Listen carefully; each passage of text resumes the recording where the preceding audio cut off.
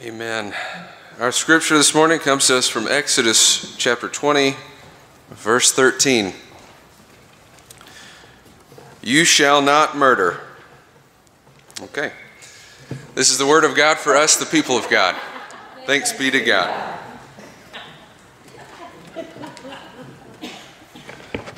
All right, that's pretty straightforward. We could do the closing hymn and be on our way, but we'll say a little more about that. Thank you, Andrew. Thank you, Chancel Choir. I think the first time I heard that anthem was at Andrews Chapel, United Methodist Church in Jonesboro, Georgia, years ago, and I've loved it since the first time I heard it, and it's going to be in my head and in my heart for a while now, and I'm grateful for that. We're thinking about thou shalt not murder, or you shall not kill, different versions. And I just felt led to read these names this morning.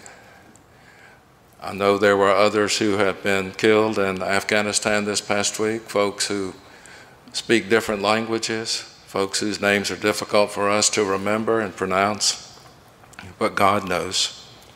But these are the names of some folks that we can pronounce from our land. So I'm going to read these names and ask we have a moment of silent prayer, and then I'll actually begin the sermon. We're thinking about you shall not kill. Marine Corps Lance Corporal David Espinoza. Marine Corps Sergeant Nicole G. Marine Corps Staff Sergeant Darren Taylor Hoover. Army Staff Sergeant Ryan Noss. Marine Corps Corporal Hunter Lopez. Marine Corps Lance Corporal Riley McCollum. Marine Corps Lance Corporal Dylan R. Marola. Marine Corps Lance Corporal Kareem Nakui. Marine Corps Corporal Dagan William Tyler. Marine Corps Sergeant Yohani Rosario. Marine Corps Corporal Umberto Sanchez. Marine Corps Lance Corporal Jared Schmitz. And Navy Hospital Corpsman Max Soviak.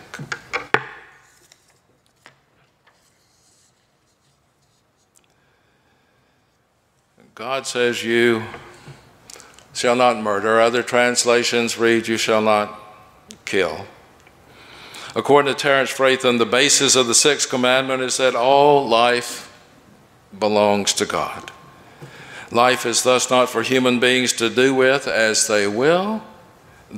We are not God. It is up to God to determine what shall be done with life. Human beings are never to kill on their own authority. Another scholar reminds us the one who kills is acting as if he or she were God. All life is God's creation. And I believe that this is the fundamental meaning of the commandment. All human life is sacred. It doesn't matter whether that life is represented by the best known celebrity or athlete on the planet, or by an unnamed child on the street in Port-au-Prince, Haiti. There's no difference in the eyes of God. I mentioned a moment ago the way this commandment is recorded in different translations of the Bible. Some say you shall not murder, others you shall not kill.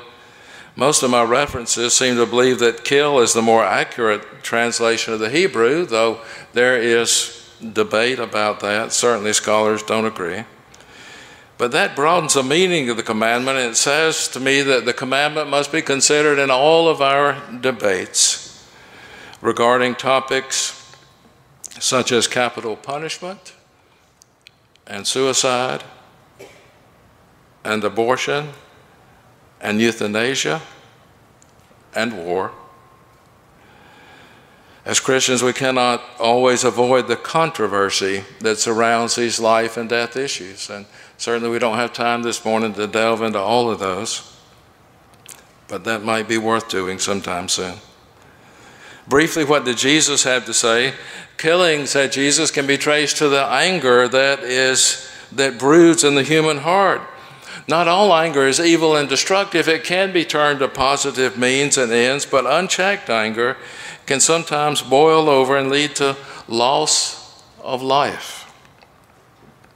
By the grace of God, we must control the rage within us, or else that rage will one day control us. You shall not kill. That's so basic that it should go without saying. It should.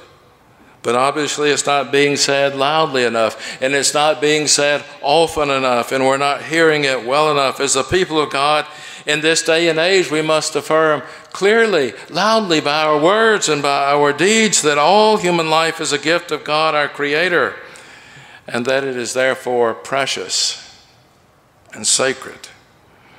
And it is to an elaboration of that affirmation that I now turn for just a few moments. The sixth commandment.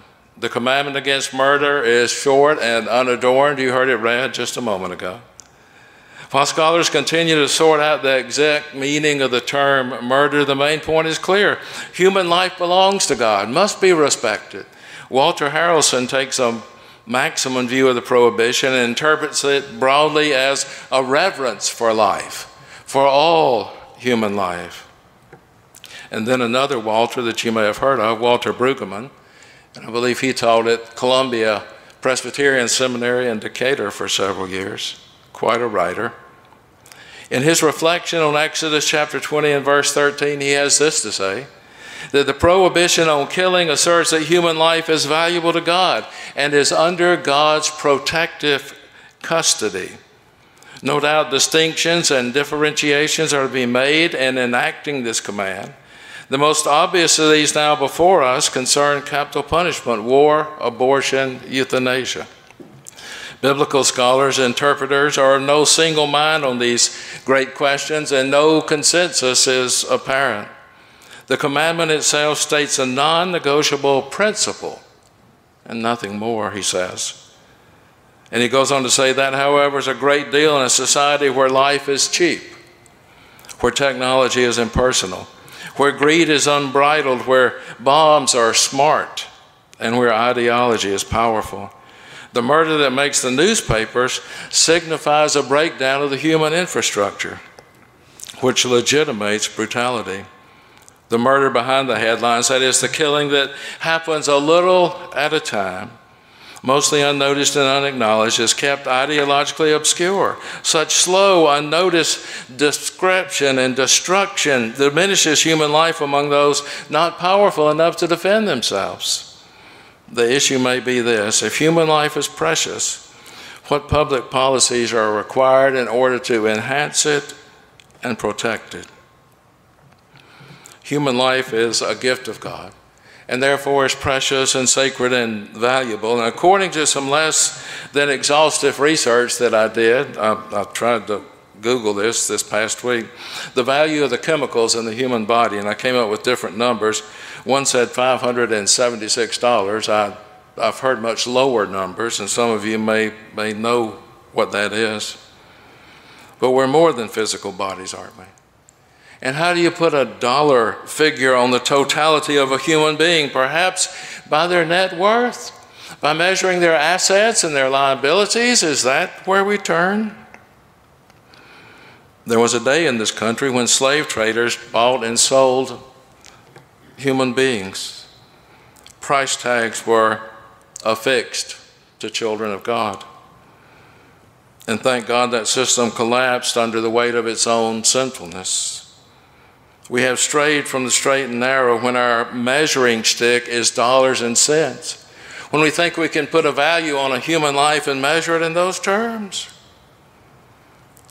What happens when we engage in behavior and speak words that kill someone's spirit, eroding their confidence, destroying their hope, discouraging their efforts? Are we in violation of the sixth commandment when that happens? Many of you are familiar with the small book, the one that was written by the late Bishop Reuben Job. It was published, I think 14, 15 years ago now, entitled 3 Simple Rules. And they're taken from our denomination's general rules. First, do no harm. Second, do good. Third, stay in love with God.